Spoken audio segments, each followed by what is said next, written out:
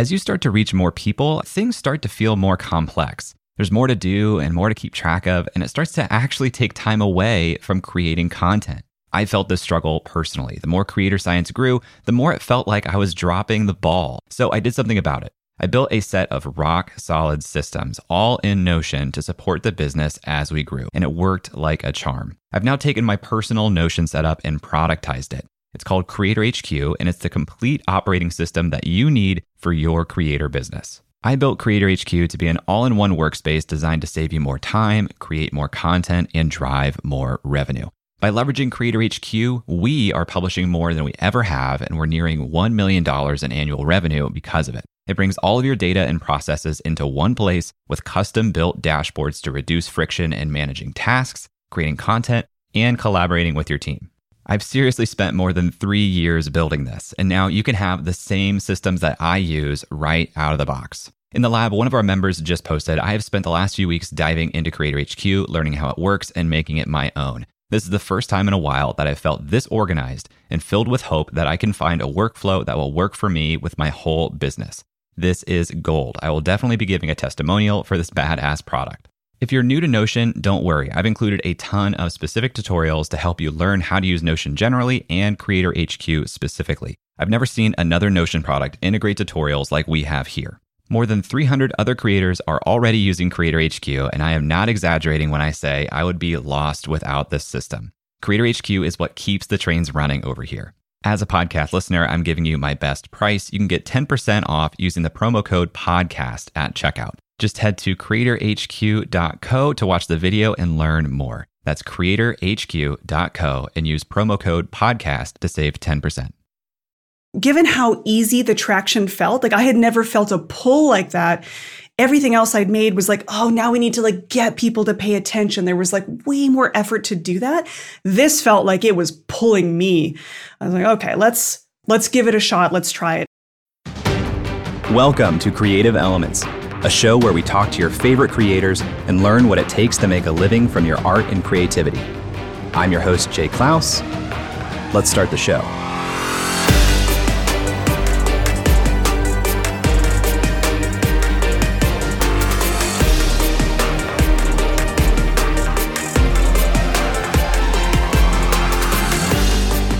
Hello, my friend. Welcome back to another episode of Creative Elements. Today, I'm not just joined by another excellent creator, but I am joined by some sinus congestion as well.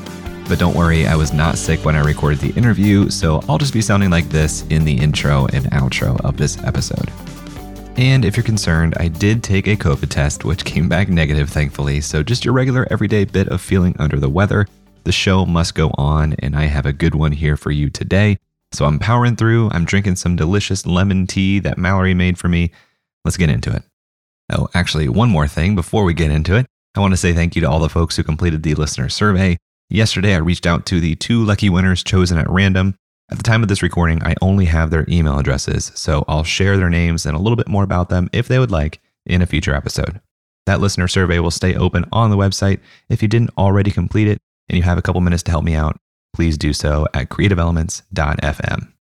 Have you ever had the experience where you learn something or see something and then you just can't stop seeing it everywhere? It's like getting a new car and then suddenly noticing that your exact car seems to be everywhere on the road now.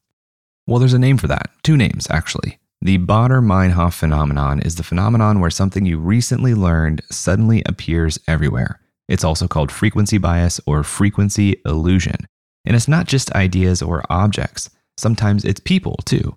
It happens to me all the time on this show. I discover a new creator and then seemingly can't stop stumbling across their work or their influence. And I had this experience a couple years ago with today's guest, Marie Poulin. I first met Marie, and by met, I mean I came across her posts in an online community a couple of years ago when I joined Ali Abdaal's part-time YouTuber Academy. Then I followed her on Twitter, and I just started seeing her everywhere. Marie is known for her mastery of a tool called Notion. Notion is a lot of things, but at its core, it's a software tool. You can use it to create notes, databases, Kanban boards, wikis, calendars, and a whole lot of other things. The tool is so flexible and you can do so much with it that Marie has built a great reputation as someone who truly understands how to use the software to enable whatever workflows you want to enable for your life or for your business. And that's not just me blowing smoke. The CEO of Notion himself has said that she makes things possible with this product that are beyond even his imagination. But before all of that, Marie studied design. Well, going to design school was a way for me to make money while still being an artist, right? I, learned about the starving artist, and I didn't want to be poor. And I thought, well, graphic design seems like the next closest thing. So I went to design school not having any idea what I was going to be learning. I just knew it was a way to channel my art. What years are we talking about here? Oh my gosh, I'm so bad with time and dates, but this would have been 2001, perhaps. So it's a 4-year program, Bachelor of Design. I ended up focusing on interactive design. That was the part that I thought was the most interesting, like the way websites are never finished, right? You design them and they continue to change and evolve. And I just found that part the most intriguing. So the interactive piece kind of pulled me in. And it was a very, very different outcome than I was expecting, but I really appreciated design thinking, just thinking about things differently. It wasn't so much just graphic design as it was a way of problem solving. So it just kind of stirred up my love of problem solving. After design school, Marie worked at an agency, and eventually she began freelancing on her own. We'll talk about that more in the interview, but it wasn't long until Marie found herself working with some big online creators. I worked with Marie Forleo. I worked with Natalie McNeil from She Takes on the World, Megan Telpner. There were a few people that I worked with in that world who were also maybe in Marie Forleo's sphere that when I did their site and they're in that community, they're saying, oh, here's the person that did my website, or I'd have my, footer credit in there. And so every project I would work on, I'm like, ooh, that's really interesting. Put that into my bucket. And then the next client I'm working with, I can say, hey, you know what worked for other client? This thing over here. And so all it takes is one sort of big fish client before you start to build a reputation for yourself and other people find out about who you are. And once you get those incredible testimonials on your site, right, it can take you into a whole other stratosphere. So that there was some lucky breaks in there, it feels like. Her experience working with those creators helped her discover her own interest in education and online courses, which brings us to today, where Marie is full-time on her YouTube channel and her course, Notion Mastery. Notion Mastery is what Marie calls a 12-month semi-guided learning journey. She provides video instruction and all kinds of templates as a starting point, which she pairs with weekly live office hours, an online community, live demos, coaching hot seats, and even some more additional workshops. Marie provides a ton of free education on her YouTube channel, but that hasn't stopped a lot of people from signing up for Notion Mastery. So right now the course has about 1,300 students. The very first week that I launched, it made $10,000 with the $279 price point. And so I'd say between November when I launched and January, by January, it was making $10,000 a month. And so I just decided to open it up again. It kept increasing. I thought I need support with this, brought in another consultant. So, at this point, the course is averaging about $40,000 a month. So in this episode, we talk about Marie's transition from agency job to full-time freelance, her discovery of online education, her foray into creating a software product, the origins of Notion Mastery, and why her inconsistency hasn't slowed her down one bit. I'd love to hear what you think of this episode. Just send me a message on Twitter or Instagram @jklaus and let me know that you're listening. And in case you're wondering, Notion Mastery is really good. I rebuilt my entire workflow for my business in Notion, including my production process for this show. I learned it all from Marie. The course is actually delivered in Notion. It's very, very smart. So I highly recommend it, and there's a link to enroll in the show notes. But now, without further ado, let's talk with Marie.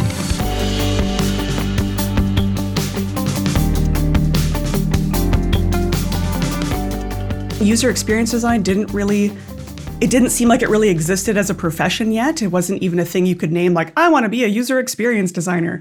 But they started introducing us to Flash, and we were doing these little animated games and things like that. And it was a time when a lot of websites were built mostly with Flash. So there was a lot of creativity happening. And it was a weird time because things were transitioning to more web standards and CSS and all that stuff. So it was kind of weird because you sort of got used to being really creative, and then suddenly it felt like you had to work with all these constraints. So it was kind of a bizarre time. So I didn't really know what I was getting into. And I don't even think the school knew, like, where is design heading? And you had a lot of older teachers that were teaching this sort of best practices of design. And there was a lot of resistance around what was happening with the internet. And then you'd have these younger teachers that were like, hey, check out what's happening over here with these like wild interactive band websites and things like that. So it was kind of almost a throwback to the growing up as a kid without the internet, and suddenly you have the internet. It was the same thing again in design school, where suddenly we're in a weird transition where you're kind of getting these two different worlds kind of pulling at you, which was kind of fascinating when you're in it. You know you're in something, but you don't quite know what it is. That's so cool. I'm so jealous in a way. I have like that feeling of nostalgia for a time that I didn't quite experience in the same way, even though I wasn't there. But I'm thinking of like Homestar Runner.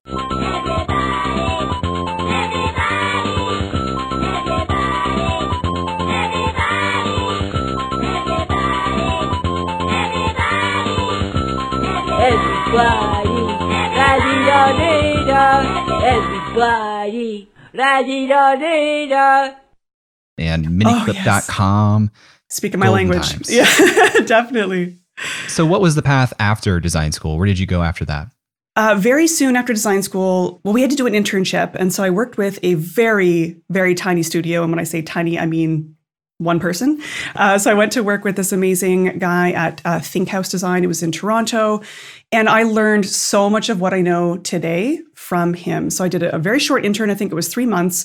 And as soon as I graduated, I went back and I said, hey, do you have any work that you need? Like, I would love to come back here.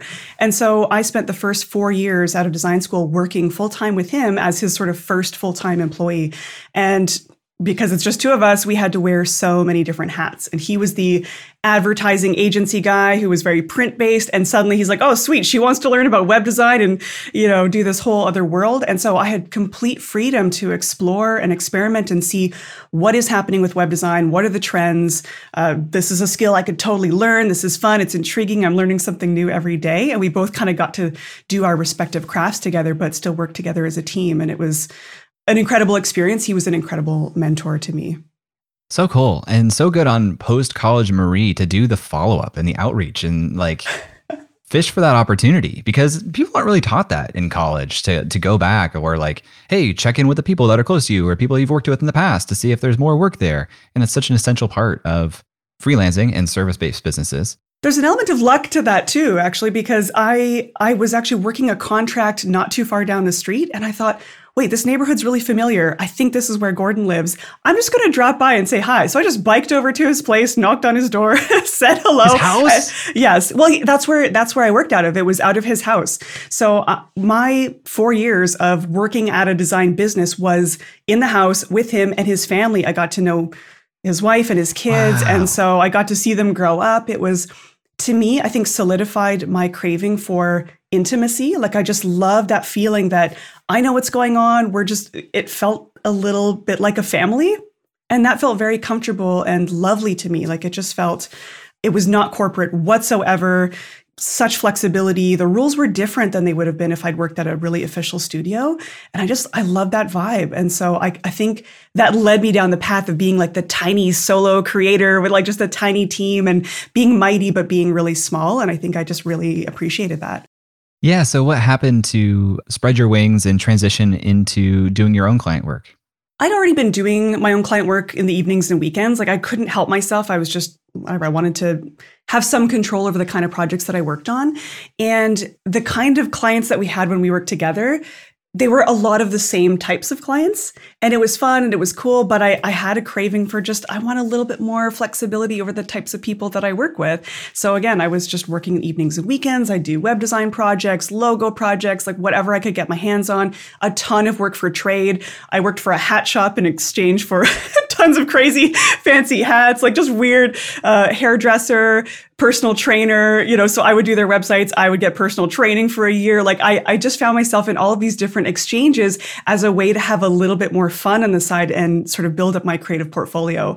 No regrets about that. It's such a great way to get experience when maybe those people don't have the budgets yet. They're also still an emerging business owner. And so it was just a really fun way to build up that confidence, that me managing my own projects, even if they were small. And so at some point, I just started feeling that craving that there's just two of us running this company together, and it's not like there's anywhere to move up. I don't necessarily have a mentor who's more experienced specifically in web design, right? So he was a mentor in a business sense, but I just sort of felt like a lot of the problem solving was me on my own in a little bit of a bubble.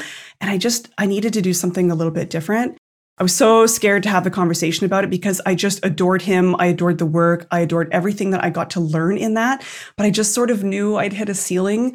So I was like shaking. I was like, so tearful. I was like, how do I do this? How do I have this conversation? But he was so supportive. He was like, of course, I knew you weren't going to stay here forever. Like, obviously, you're going to spread your wings.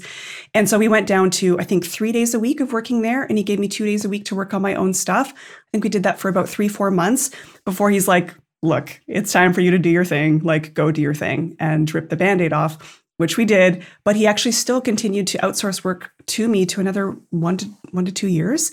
And again, that just really helped me build up that like financial runway. Like, I know I was going to be okay. Like, I've got at least one big fish client and I can do the work to find the other client. So super lucky with how that all shook out. Oh my gosh. But that's such a good strategy for moving into being full-time on your own. It's a perfect transition. I've heard a lot of friends do that. And I've heard even more people say, I didn't even think I could do that. So please, if you're listening to this, you're in an agency and you have aspirations to go out on your own, consider your employer someone who could be your first client, because it can be... You have nothing to lose by asking, right? No, nothing. And it's so expensive to find and train someone else to immediately replace someone that's leaving full time. Usually they're glad to have that transition period that you give them that option. So I absolutely love that. What happened from there? How did you start to build your own client services business? Yeah. So again, I'd already been doing some of that on my own, and a lot of it was just word of mouth. Who do I know that needs a website? Who do I know that knows someone that needs something? So I did a lot of outreach, and just working with someone would lead to someone else referring you. And it didn't take super long to, probably overfill my calendar. I was definitely undercharging for sure. So I was booked up pretty easily, and slowly over time, you learn what is the price threshold, what is this work worth, like all that stuff takes a really, really long time and a lot of experimentation. So it was just a process of figuring out, okay, what are the clients where it feels really easy? What are the projects that feel really fun and easy and also pay the bills? Like, I was just noticing and trying to look for those patterns of what felt really good, what felt really healthy. When am I at my best? When am I struggling? Where are things falling through the cracks? So it was just years of experimenting, noticing, trying things out, and finding my own flavor, finding my own services. Like, what are the things I really love to do?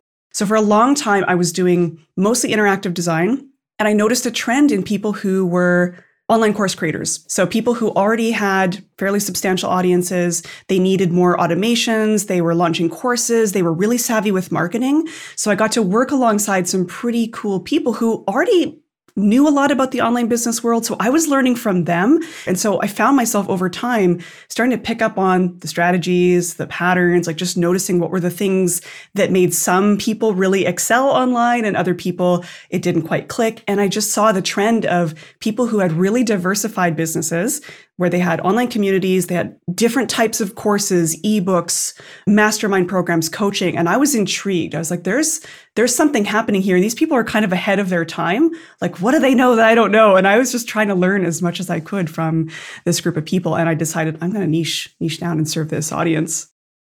After a quick break, Marie and I talk about her first digital product. And a little later, we explore how she found her way from online course to building software and back to online courses. So stick around and we'll be right back. If you know me, you know how much I believe in memberships. My membership is the core of my business, and earning an income directly from your audience is one of the most sustainable ways for you to become a professional creator too. So I want to tell you about today's sponsor, Uscreen. Uscreen is a beautiful all-in-one platform that helps content creators earn a living from their videos by unlocking predictable, recurring revenue. You can host private live streams for your members, build an on-demand catalog of premium content, and Uscreen gives you a community hub to interact with your members too. They can access your community from their mobile phone, so your membership is right there in their pocket. With a Uscreen account, you get video hosting, an out-of-the-box website, full payment and subscription management, and plenty of third-party integrations too. And Uscreen makes it easy to get set up. You get access to powerful website themes that are fully brandable with no coding skills required. Uscreen will even provide a dedicated success manager for you. Just about anyone that wants to make money from their content can do it with Uscreen. It's perfect for coaches, authors, influencers, and entrepreneurs in just about any niche. Right now, Uscreen is used by creators in fitness, education, news, kids entertainment, and more. That includes Yoga with Adriene and Creator Now, just to name a couple. Uscreen is the platform for building a video membership site that is great for generating a sustainable income for professional creators. If you create video content for your audience, I highly recommend checking it out.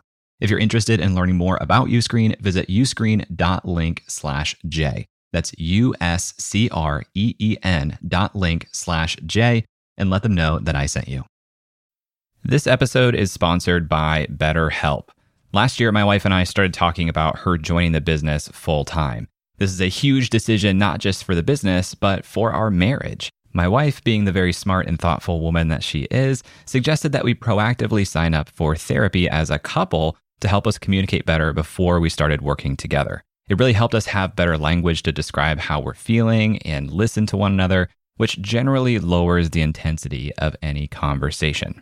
Now, I had never been in therapy before, but here's something that I didn't expect. It didn't just help our dialogue, but it helped my inner monologue too. The way I understand my own experience has changed based on the tools that I got from therapy. If you're thinking about starting therapy, give BetterHelp a try. It's entirely online, so it's convenient, it fits your schedule, and you can be in the comfort of your own home. Just fill out a short questionnaire and you'll get matched with a licensed therapist. They even make it easy to switch therapists if it doesn't feel like a fit. Get it off your chest with BetterHelp. Visit betterhelp.com/creator today to get 10% off your first month. That's BetterHelp, HELP.com/creator. Welcome back to my conversation with Marie Poulin. Before the break, Marie and I were talking about her transition to running her own client services business full-time. I've made that transition before, and I've seen a lot of other freelancers make that transition too. And where a lot of people get trapped is in overworking and underselling themselves. Pricing does tell a story. So I was like, what story do you want to tell? And I often will not trust a service provider if their price is too low. I think, oh, well, they're probably not that good. They're not that expert. So you have to consider how to match up your pricing and your value so that it is pretty closely aligned with the value that you're delivering. And that's not always just based on hours put in. It's what is the output and the value to this person's business. So it took a while to move all the levers and kind of figure out what that looked like. But it does help when you're in those spheres and you kind of see how are people that are operating at a different level than me, how do they think about money? How do they think about services and value? And I was just curious and extracting everything I could from watching other people in that space.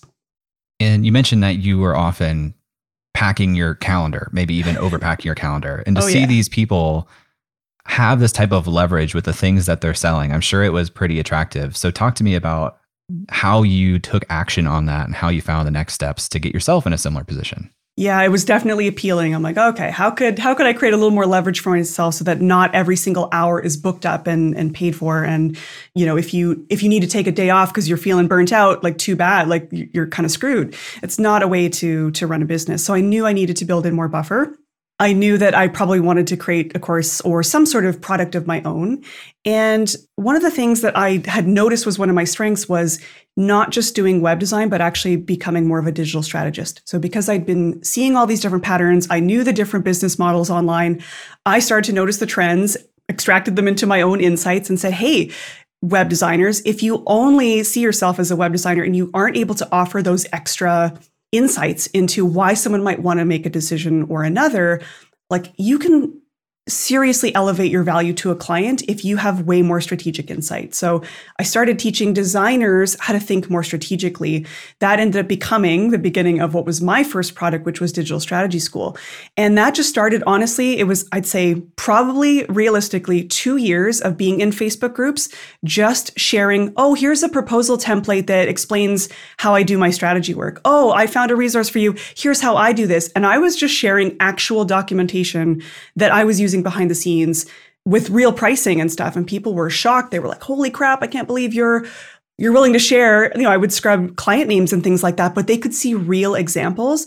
And so again, after 2 years of building trust with people, when I was thinking, maybe there's a product here, like maybe people would be willing to pay me for this level of mentorship or time, or, how do you transition from just being a web designer that it can be perceived as a low priced sort of thing. There's tons of web designers. How do you stick out in a really competitive market? So I said, hey, designers, I'm thinking of offering this mentorship program, Digital Strategy School. I'm going to teach you how to shift from web designer into more of a strategic partner for your clients, work more long-term. You're not having to fight for scraps and find work every single month, every time you finish a new project. Is this interesting to you? And people were like, yes, take my money, take my money. And I thought, okay, obviously there's interest here. I didn't have any content created, but I knew like there was something there. And I decided to launch it in beta, no content created, and just said, if you're interested, join the list. This was the beginning of me list building. So technically launched my first product before I'd really done any kind of list building, but I had spent so many years in Facebook groups just building trust and being ridiculously generous with my time and resources. Couple things to pull on here. How strategic was it to spend that time just giving so generously, especially given that your calendar was already full, as you said? So why did you prioritize so much time giving back to people who typically wouldn't be your client? If I'm totally honest about it, I'm sure part of it was wanting to build trust for sure. Like I, at some point, will want to launch something. And so like, I just got to build trust with people. Another part of it was probably building my own confidence. Is this a thing I can really teach? Like, is this valuable for people? And testing for that resonance. So even, I don't want to say I had an agenda. I didn't necessarily have an agenda, but I just knew there was an element of I'm going to have to be perceived as an expert. So let's see if these insights actually are landing and are making sense for people.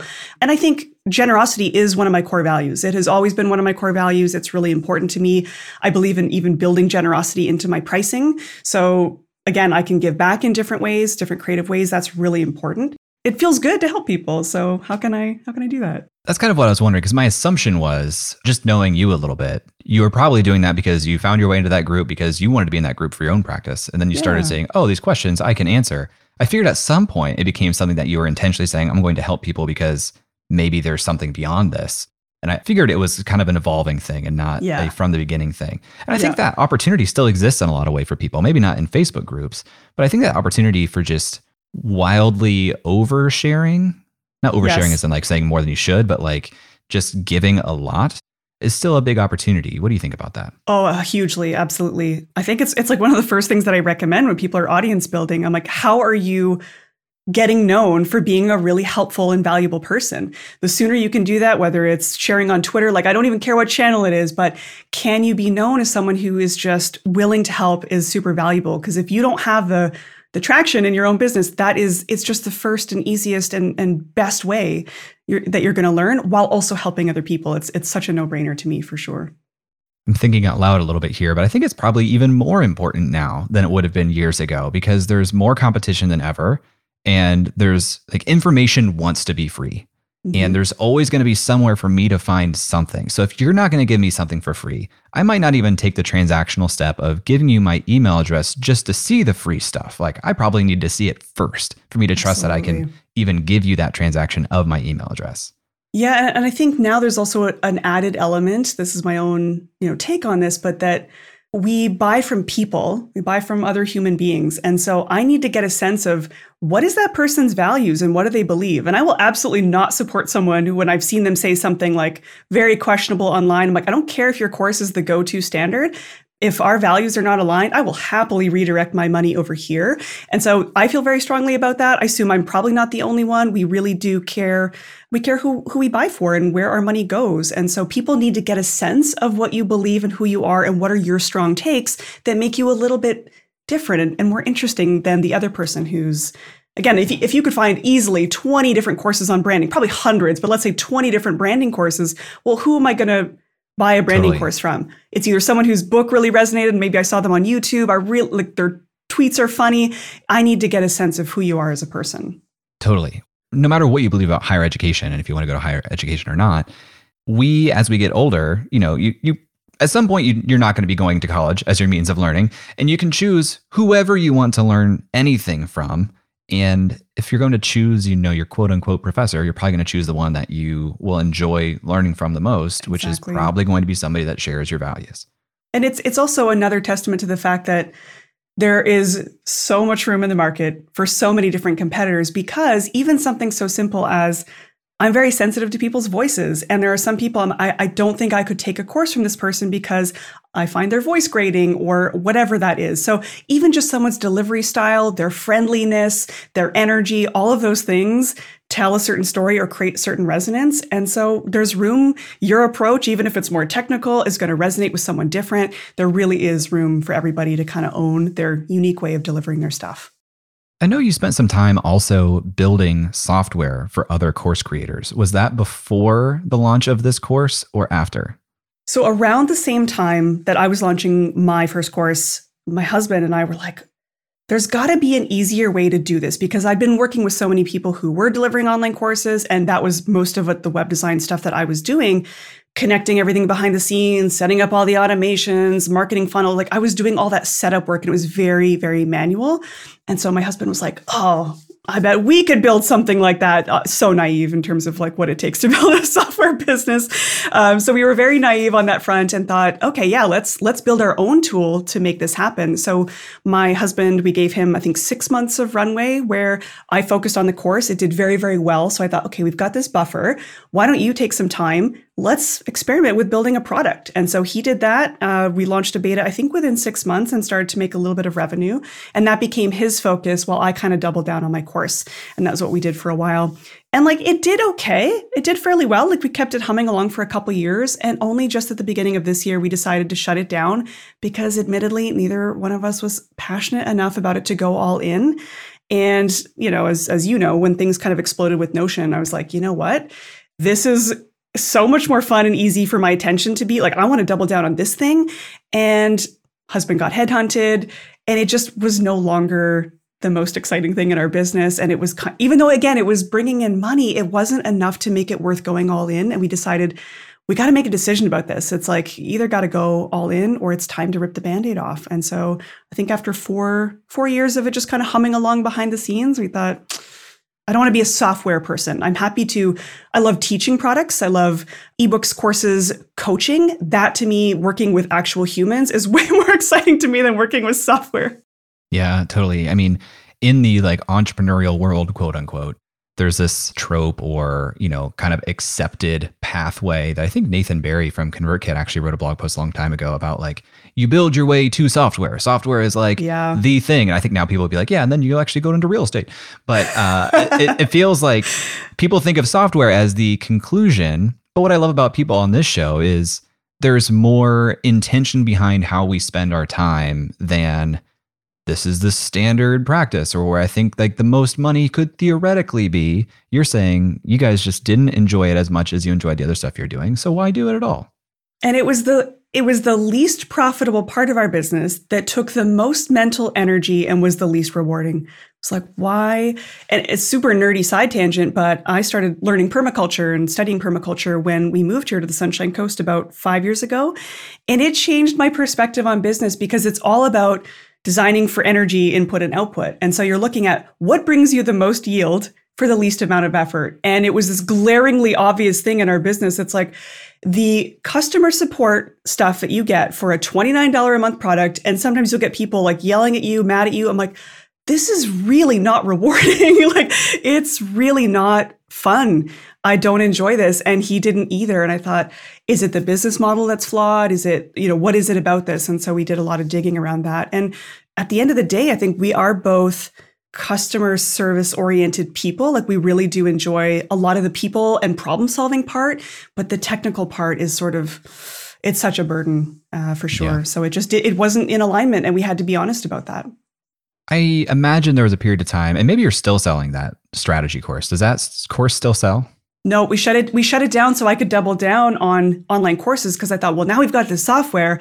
Now we need this, we kind of need to be driving this software, right? So actually I pivoted my business to online courses, specifically consulting, helping people launch their online courses. It was tough. It was really tough. Like there was a whole pivot from this thing that was actually making me a lot of money to the thing that we wanted to make us a lot of money. And I don't regret doing it, but because all of it's what led me to now have my own course that is successful. So all of it's these experimentations and these chapters. It was like 3 years of this and 3 years of this, and it all keeps serving the final thing, but it just wasn't the software. It wasn't quite that course. So they all serve now what I'm doing, but they definitely were chapters that needed to be flipped over. Well, selfish little side tangent here, because I have a few courses to help freelancers. And to me, it's always been like the most no-brainer thing. This $100 course can help you sell more on every single project immediately. But what I learned is it's just a tough customer because they don't have a ton of disposable income, and you really have to sell that story. And it's still like there's got to be trust. They're basically doing a trust fall, like, here's my money, catch me so I can make more. And I don't think I've done that super effectively. Did you have success selling to a similar audience? Or how did you think about pricing? Okay, super interesting, because when I was trying to figure out the pricing for this, obviously pricing is an art. Like it takes a long time to figure out what can the market bear? What is this worth? And I hadn't even built it yet. So it was really a hypothesis of what I thought it was going to be valued at. Thank goodness I had some mastermind folks who were like, hey, that is way too low of a price. You need to adjust that. And so what I did was it was actually more of a coaching program or a mentorship program. So it wasn't totally a standalone course. And partly that's because I do think my strength is in, I don't say teaching necessarily, but mentorship, being in a group, being really open, hearing what's not being said and reflecting back and giving strategic possibilities for people. So that feels really easy. If I'm hopping on a call with someone, I can extract what I need, I can give some ideas, and I love that problem-solving process. So I knew it couldn't just be a standalone course. There had to be some element of coaching or mentorship. So the price ended up being $4,500 US for a 6-month mentorship engagement. They had access to the course component for a year, but every month there was at least 2 group calls, and each person got, I think, 6 one-on-one calls. So it was a substantially higher price point. I think it ended up being $500 a month. That was kind of the payment plan version of it. You know, I filled up 10 spots when I first launched it. The very first version was actually pay what you want, which some people would think is completely out of risky. It's risky. But honestly, I didn't have the confidence at the time. It was the first time I was ever launching something. And so I said, I'm going to do this as pay what you want. I think the first version was recommended $1,000 price point, but pay what you want and come up with your own payment plan. And it did $10,000. I think I ended up getting between 15 and 20 people. Some people were very apologetic. They're like, I'm so sorry, I can only afford 50 a month. I accepted everybody who, whatever their offer was, I didn't care. It was me a chance to experiment. Can I do this in a group setting? Can I do group coaching? Is this even a thing that I can do? I've been doing it through Facebook groups. What could it look like to do this live on Zoom calls? Tried it out. And I thought, okay, there's something here. Relaunched it several times over. And so it did 6 figures in about a year, which was much more money than I'd ever made with clients at the time. So I was like, okay, like I'm onto something here. Maybe teaching and scaling through these group programs is something that I could do. So it did pretty well. In terms of your question about the audience, obviously when you price at a certain point, there is that element of you're not going to get complete beginners, because there is a bit of that gate, right? It's like you assume that people do have some clients. And I did say in the onboarding, it's not like you're brand new to working with clients. You work with clients before, but you're probably overdoing it. You're probably burnt out a little bit. And there's probably room to raise your rates and improve the way you position your services. Yeah, pricing is just such an interesting thing. I love analyzing a little bit. And this also helps me move the story forward, because I wondered why you shut it down. And the answer is because it wasn't a standalone course. It was something you're putting a lot of time into. Yeah. And I think there is like a theoretical, how much can this market bear? There probably is a ceiling. But a lot of times I do think pricing is like a function of how well can you storytell the value and then deliver on that value when someone buys into it. And I think having a personalized attention component to it really makes the pricing more resilient, or it just gives people a bigger stomach to take a risk on it, because they know like this will be contextualized for me because I'm speaking to the person who creates it. Absolutely. Every time I've launched a course, it's always been high touch in the beginning, especially when you're in beta and you're trying to figure it out. It's extra one-on-ones, offering the first 10 people that do this, you'll get a one-on-one with me, some group coaching time, because I think that's such a great way to learn how do people put things in their own words? How do they describe their problems? And I love that piece of it. Then you can move to a more leveraged, okay, well, it's not sustainable to have calls every single day, booked out. How do I need to shift this to make this a little bit more leveraged? How can I turn these teachable moments into more scalable, parts of my business? And, one simple example of that is doing hot seats. So someone applies, we're workshopping something specific, that becomes then recorded material that other people can watch. So there's lots of creative ways, I think, if you're open-minded to restructure the business a little bit to be more highly leveraged. When we come back, Marie and I talk about her discovery of Notion, the initial steps she took, and what ultimately convinced her to double down on Notion mastery full-time, right after this. This episode is sponsored by Podcast Movement. For the past decade, Podcast Movement has organized the world's largest gathering of podcasters, featuring thousands of attendees, hundreds of breakout sessions, panels, and workshops, plus the largest trade show in podcasting. Podcast Movement helps podcasters of all experience levels create, grow, and profit from their show. It's suitable for beginners, but you'll also have the opportunity to meet some of the biggest names in the industry. I've been to several Podcast Movement events, and not only is the programming incredible, but the culture and vibe are incredible too. It attracts thoughtful, empathetic, and collaborative people, which makes sense when you think about the medium of podcasting. Podcast Movement hosts 2 events per year. The first just wrapped up, but their flagship conference is happening August 19th through the 22nd in Washington, D.C.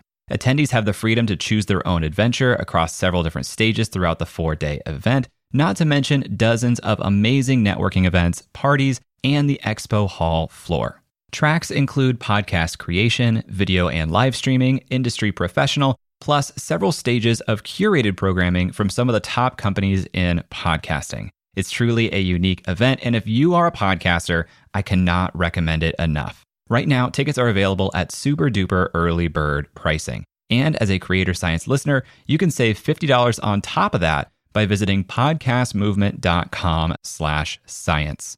That's podcastmovement.com/science. Hey, welcome back. If you've come across Marie's name or work online before, chances are that it was related to Notion. So I wanted to explore how she came to be known as the Queen of Notion that she is today.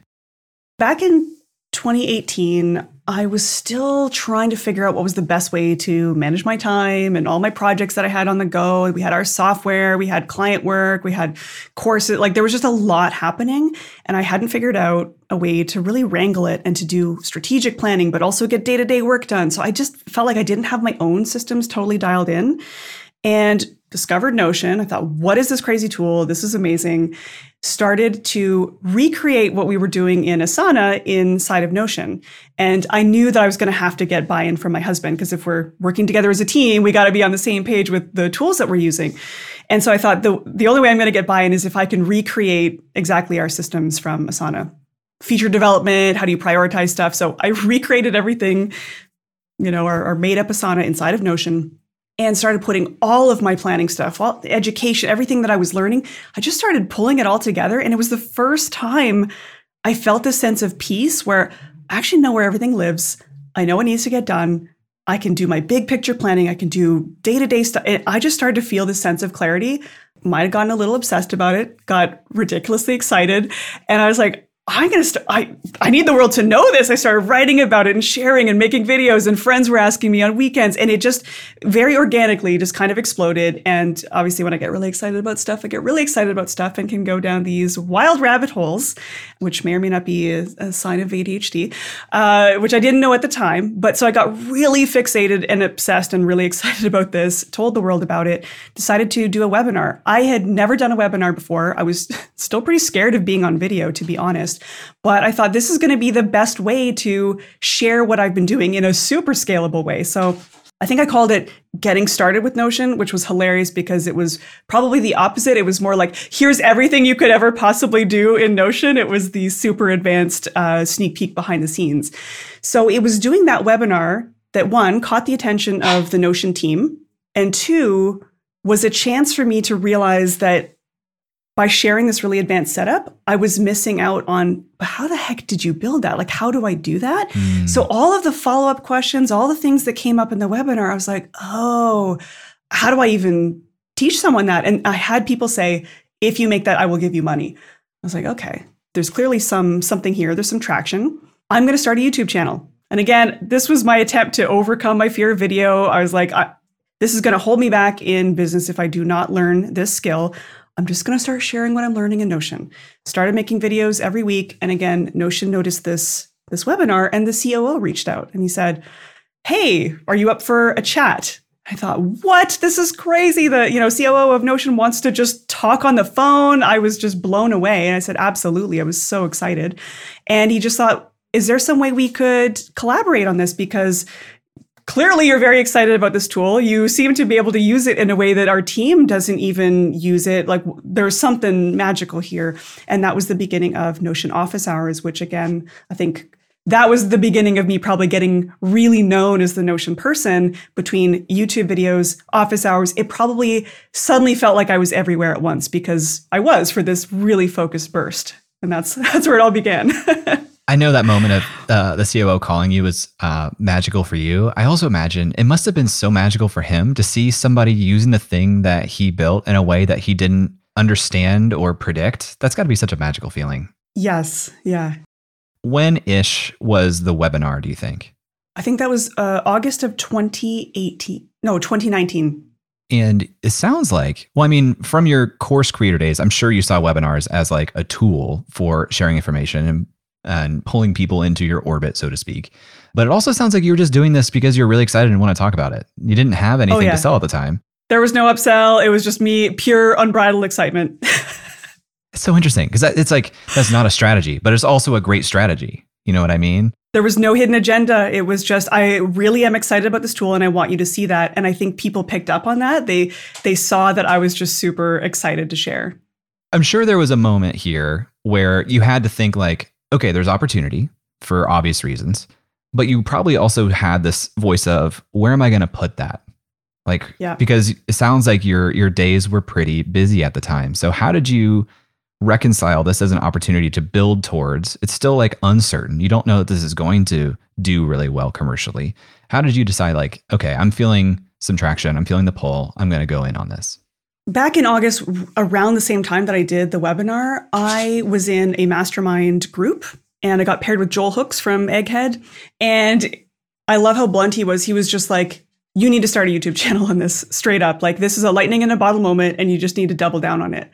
And I was like, do I want to double down on a tool? Like, is that a thing? I have my own software tool and I'm way more excited talking about someone else's software tool. Like, what does that mean? So I was actually quite conflicted about that at first. I was like, this is a risk in terms of associating myself with a tool. Do I want to do that? Is that what I want to be known for? What's my legacy? And it brings up all that existential questions as a creator. Like, what does it all mean? And I thought, okay, hold on. There's obviously some traction here. I'm having a lot of fun with it. What if I just try it out? Like, what if this were just a chapter that I just give it a shot? What's the worst that could happen? I'd probably make a lot of money, like, and have some fun doing it. Probably, like, given how easy the traction felt, like I had never felt a pull like that. Everything else I'd made was like, oh, now we need to like get people to pay attention. There was like way more effort to do that. This felt like it was pulling me.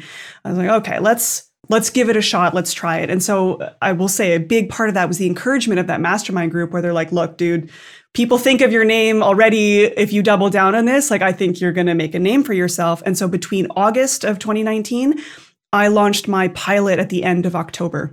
So it's pretty, and again, I didn't have any course created, but I thought I have tons of people asking me about this. If I made a course on this, it looks like X, would you pay for it? And they said, yes. So I did a pre-sale for it. I think launched the first version of the course in November. And given how fast it filled up, I was just like, oh, okay, we are onto something. We are off to the races. And was that actually two clarifying questions? When you started your YouTube channel, I feel like I first like really quote unquote met you through Ali Abdal's Part-Time YouTuber Academy. Was that how you started the channel, or the channel started by the time you joined that? The channel had started well before that. Yeah. And by met you, I mean, I saw your intro because I was actually a horrible student in that experience. Oh, yeah. But I was like, I've seen your name on Twitter.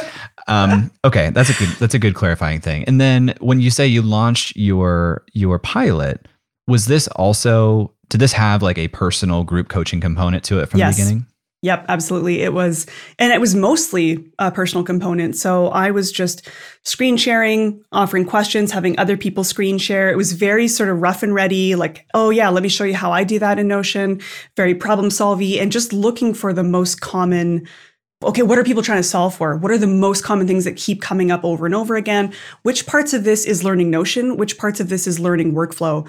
And that's, I think, what really happened in that process was realizing, yeah, learning the tool is one thing. Once you know what it can do, you can literally build anything that your brain can imagine. But it's designing for workflow that I think is the hardest part that we're not taught in school. You kind of learn it by doing. That to me felt like there's something here with the habit piece and the how do I design how I spend my days and weeks and get things done and be effective.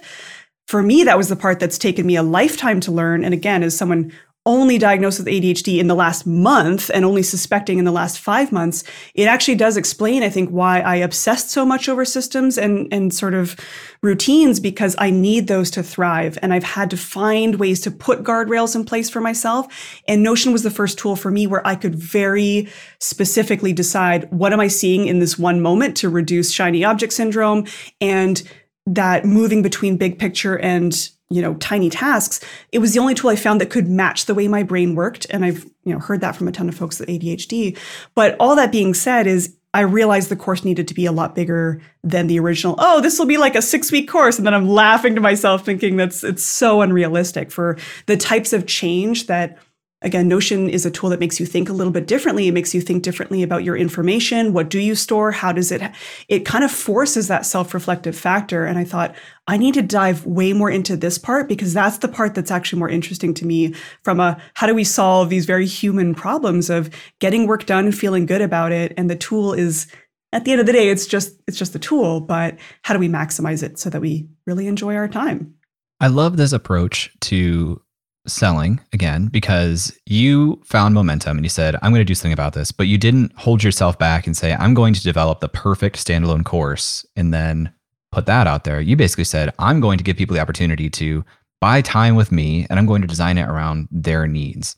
How did you think about pricing that initially? I think the first version of the course was $297, I think. And then I think there was a $397 version that had a 1-hour call with me, which I think is hilarious looking back, because so many, I think 70% of people took the 1-hour call too. And so there was a time where I was booked up and I was doing 20 consulting calls a week while trying to build the course. And I was like, oh, okay, whoa, hold the phone. I had to, shut it down a bit, or I would keep increasing the price and people would keep purchasing. And I thought, oh, wow, like I possibly haven't found the ceiling on this, because when you're so new to a market that people are like, how do I hire someone to help me do this stuff? I could not believe that people were willing to pay a consultant to help them learn how to use their tool better. I was like, this is fascinating. Different market than your web designers. Completely different market. And again, when you've got a consultant that's like, I need to get shit done quickly, like they're willing to pay for that. They don't want to tinker around in the tool. And so I'd say I did about a year of consulting, like where I had at least, 5 calls a week easily, for sure. Sometimes there were weeks I had 15 calls. It was intense, but I got to learn. And I think this is the only way you can really learn this stuff, not just releasing a course and getting it out there. I need to see people in real time asking real questions. And that, I think, is what gave me the insights to say, I'm going to distill as much of these as possible into best practices and iterate on the course, because that's much more scalable. So again, bringing it back to Nathan Barry from ConvertKit, it's like doing things that don't scale in the beginning. When you were trying to build traction, they were manually moving people off of MailChimp and doing stuff like that. So to me, I saw this is temporary, but I'm going to go all in on this. I'm going to learn as much as I can. I'll be the foremost expert. I will have spoken to way more people than that, the Notion team will. I will learn this tool so well, or I will learn the nuances of how people work and see the patterns. And I'm going to design for as many of those as I can. And you record a lot of this content now, but you still do things like community office hours and stuff. Yes. Right? Yep. Every week, there's at least 3 live events per week. So talk to me about that, because you've spent a lot more time with just the idea of online courses generally than most people on this show. And so you've chosen this model very intentionally. Where do you think we're headed with online courses? Because a lot of people listening to this still probably think of it as like this thing that lives in Teachable that is completely made, and I buy it and I access it how I want. Is that on the outs, or is there still a place for that? I am a huge fan of designing for your natural abilities. And I think part of that is I didn't realize, I think, how much of that was maybe related to ADHD and knowing that I can't always summon the wherewithal to do the thing that I need to do.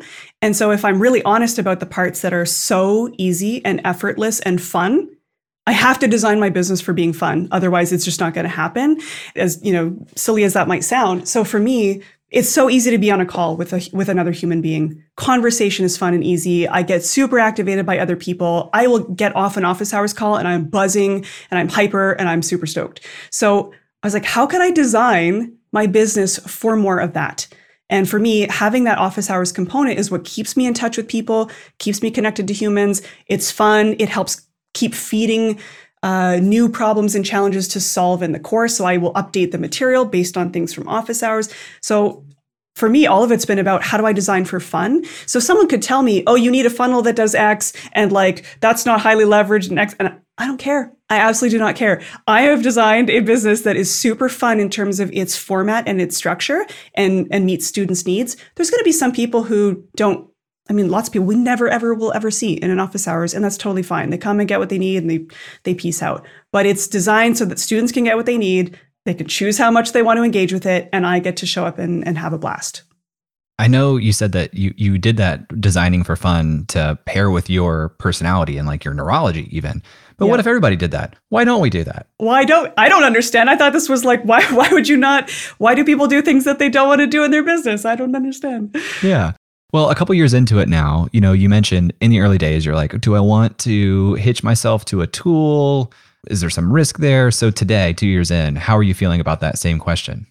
That's a good question because, again, I don't know what's going to happen with the tool in the next couple of years. I have no idea. All I know is right now, I'm having the most fun I've ever had in my business, in my life. It's allowed me to grow a team. It's allowed me to serve 1,300 students.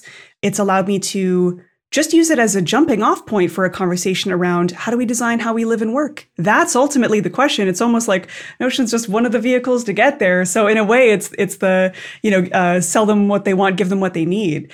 And so to me, in some ways, while it might feel limiting or small at first, it invites them into a much bigger conversation. And so I love it and I have no regrets about it. And if things change with Notion too, I have no doubt that all the skills that I've pulled together I'll be able to pivot and do something different. And so I'm like, let's just see how long this chapter will last. And we're still writing it. And it's, again, what it's allowed me to do, even from the team building perspective, has been incredible. I have been a lone wolf for so long. It was my husband and I for a long time. But again, he's working full time at the moment. So bringing on a director of ops, bringing on community support and other people, I had no idea how much I was missing working with other human beings, not just serving them as students, but as team members, people who I can run ideas off of. And so it's just opened up so many incredible things I didn't realize I was really missing. When you build around a tool that's ever evolving, you just mentioned that you don't know what's going to happen in the next 2 years, there's going to be feature releases. There's some weird catastrophic chance that it could just go away, but very unlikely at this point. I feel like you could look at that in one of two ways. I would personally look at that as very frustrating because you have the risk of the thing that you made just is not true anymore. If you just look at the interface, you could also look at it as a beautiful, generative, hey, now I can make new content because it changed. So what is your relationship to the changing nature of this? Yeah, I feel the same way that I'm hugely iterative and generative and even emergence was my word of the year. I like to choose a word that kind of informs things and just this idea of let's see what magic can happen out of new opportunities. I'm definitely a glass is half full kind of person. And I'm like, oh, great. What new chapter's coming up then? Yes, of course, there will be frustrating parts of that, but I'm absolutely on to the next thing. What's the next problem we can solve? What else can we learn from this and apply in other ways? And I have no doubt there's going to be so much room for something even more interesting. It's so interesting. We started this conversation, you telling me that you feel like inconsistency has been a big part of your story, but even in your inconsistency, there is consistency, right? Yes. So talk a little bit about inconsistency and what that means to you. Yeah, so I don't do the traditional emailing my list every week and doing all the marketing activities that you're supposed to do. And I tend to do things in bursts. So when I started my YouTube channel, I was like, I'm going to do a video every single week for 12 weeks in a row. And I did it. And I'm often completely surprised at how sometimes I'm able to pull off these like really heroic things in 3 months. Even when launching the course, I look back, I'm like, how did I pull that off? Because that's how I work in these sort of seasonal bursts. But as you said, even though I'm not maybe mailing my list consistently, or I'll go 3 months before then I post another video, I'm consistently showing up. And it might be, okay, at least I'm tweeting every day, or it's YouTube, or it's email. So it's almost like the channel doesn't matter. I'm still consistently showing up. I'm still consistently being generous. I'm still consistently teaching people. There are lots of activities that are consistent, but they're maybe not super channel specific. And I used to beat myself up about that a lot. And I thought, I'm still growing a super successful course and team without a weekly newsletter. So like, stop beating yourself up. Yes, this is a thing I will get better at. But in the meantime, just keep growing these skills and learn bit by bit, and I will get better at it. But I just can't beat myself up over not doing it the right way. Yeah. Thinking out loud again here, I just feel like your story is kind of provocative in the way the people who talk about like consistency as the path, I feel like that has a giant asterisk where it's like, unless there is a huge pull from the market. You know, yes, like there's a ton of resilience just built in having something that people really want and they're actively trying to find. Consistency can help you break through when like that doesn't quite exist and you're kind of pushing the market. But I feel like your story is one of, I found really good fit with timing and product and interest and everything. And that allows me to show up consistently in different ways and whatever serves people the best at that moment. Absolutely. And it's hard sometimes not to feel like, oh, like my success is just luck, you know, and there is an element of luck and timing to it for sure. And part of it's just recognizing the opportunity. And again, I'm a huge risk taker in general. And so I'm the type of person that's willing to be like, well, let's shut everything else down and go all in on this one thing. Because like, why not? It's an adventure. Like, I know I'm very impulsive and risky that way, which serves me in many ways, right? I'm willing to take those risks that maybe a lot of business owners aren't.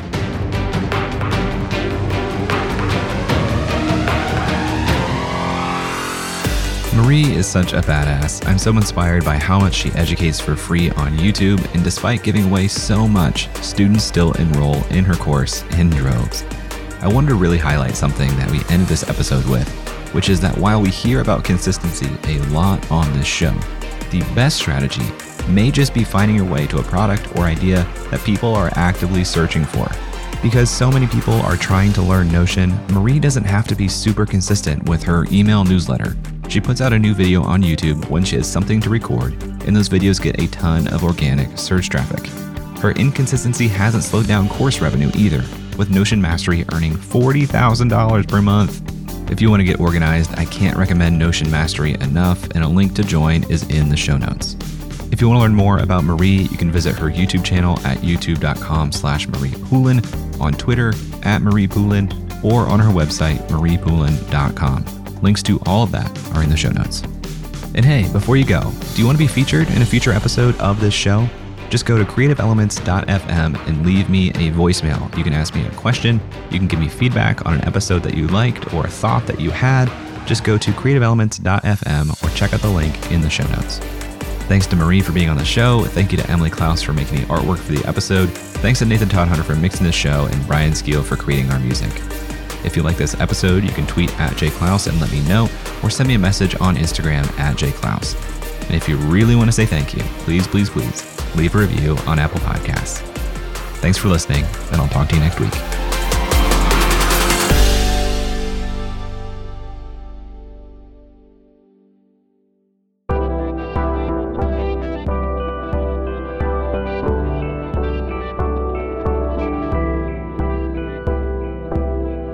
The Podglomerate, a sonic universe.